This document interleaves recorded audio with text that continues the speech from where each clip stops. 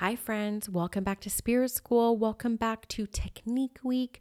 I hope you enjoyed yesterday's technique and I hope that you enjoy this one as well. Take your notes, try it on for size, take what resonates, leave the rest behind. Never forget to have fun on your path and try to find joy. And if you just need this reminder at this moment to lighten up and have some fun around the exploration and the unfoldment of your abilities. Hello, Spirit School Collective. Thank you for being here for another week. Here is your technique of the week for you to try this week in your practice sessions or next time you find yourself in an opportunity to stretch yourself and practice new things coming into your world, or maybe reintroducing something that you used to do that you may have forgotten about because you've ventured along your journey for long enough now. And that is simply having a pen and paper handy. Seems simple, right? This was not something I did in my first few years of development. It wasn't something I introduced until I started working professionally. And there's a lot of different reasons why I do this. And there's a lot of different teachings within this one technique. So having a pen and paper handy in your session will help for so many different reasons.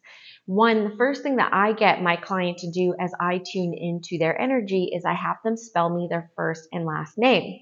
So while they are speaking and spelling the letters, I am capturing the spelling of their name for a few reasons.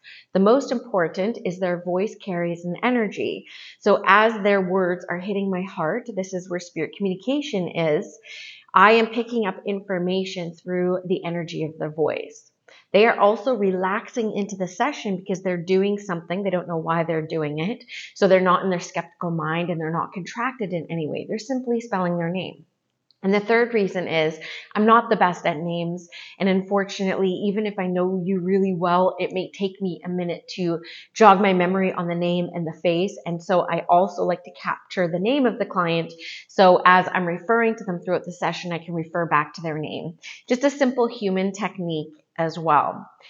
Now, when people are spelling me their name, and I feel like a lot of intuitives will resonate with this, there's a lot of information that is coming in at once. So also having a pen and paper handy after I write their name, I take a moment to just jot down a few words that were coming to me. So it might be female, grandmother, heart, gardening, just words are kind of coming at me. So I'm just capturing them. And this also gives me a time to get through any remaining nerves that there may be. It's also a signifier for my own human, my own spirit, like, okay, I'm tuning in now. So this is actually a practice that I have that signifies to the spirit world that I'm ready to work as well. Now, I very well may put down the pen and paper after that, or I very well may keep it with me and continue to doodle or write different impressions that come through. Now, this won't be the same for every single session. Sometimes I will actually hold the piece of paper and I will just talk to the person and the channeling will start, and then I'll put down the piece of paper because I don't actually need it.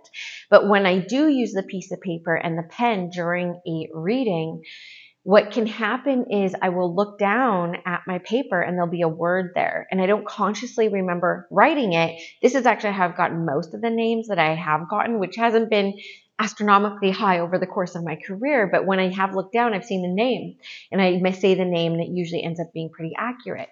So this is also a form of clairaudience. So for those of you who want to increase your clairaudience, this is another way to practice and exercise that.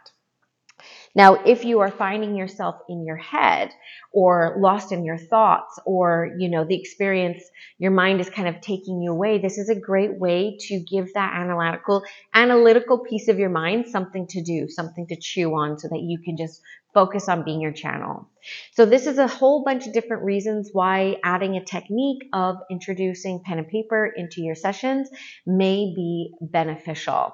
Really early on in my professional career, one thing I also remember doing is the page before the client page, I would actually write out my prayer. And this was a way for me to, have something to do that wasn't overthinking before I went into my session. It was about setting intentions. It was about, connecting in with the most divine essence of what we are doing. So one side would be a prayer before they showed up, and then the next side would be the notes that come through for them. So here's a couple techniques in one this week. I hope you can give it a go. If you're somebody who already uses this technique in your practice, please feel free to include your teachings around this, how you feel it supports you in your practice, and anything, any perspectives I may not have mentioned in this micro learning experience. So let me know how it goes in your practice sessions or the next time you try it, and I'll be back next week with another technique.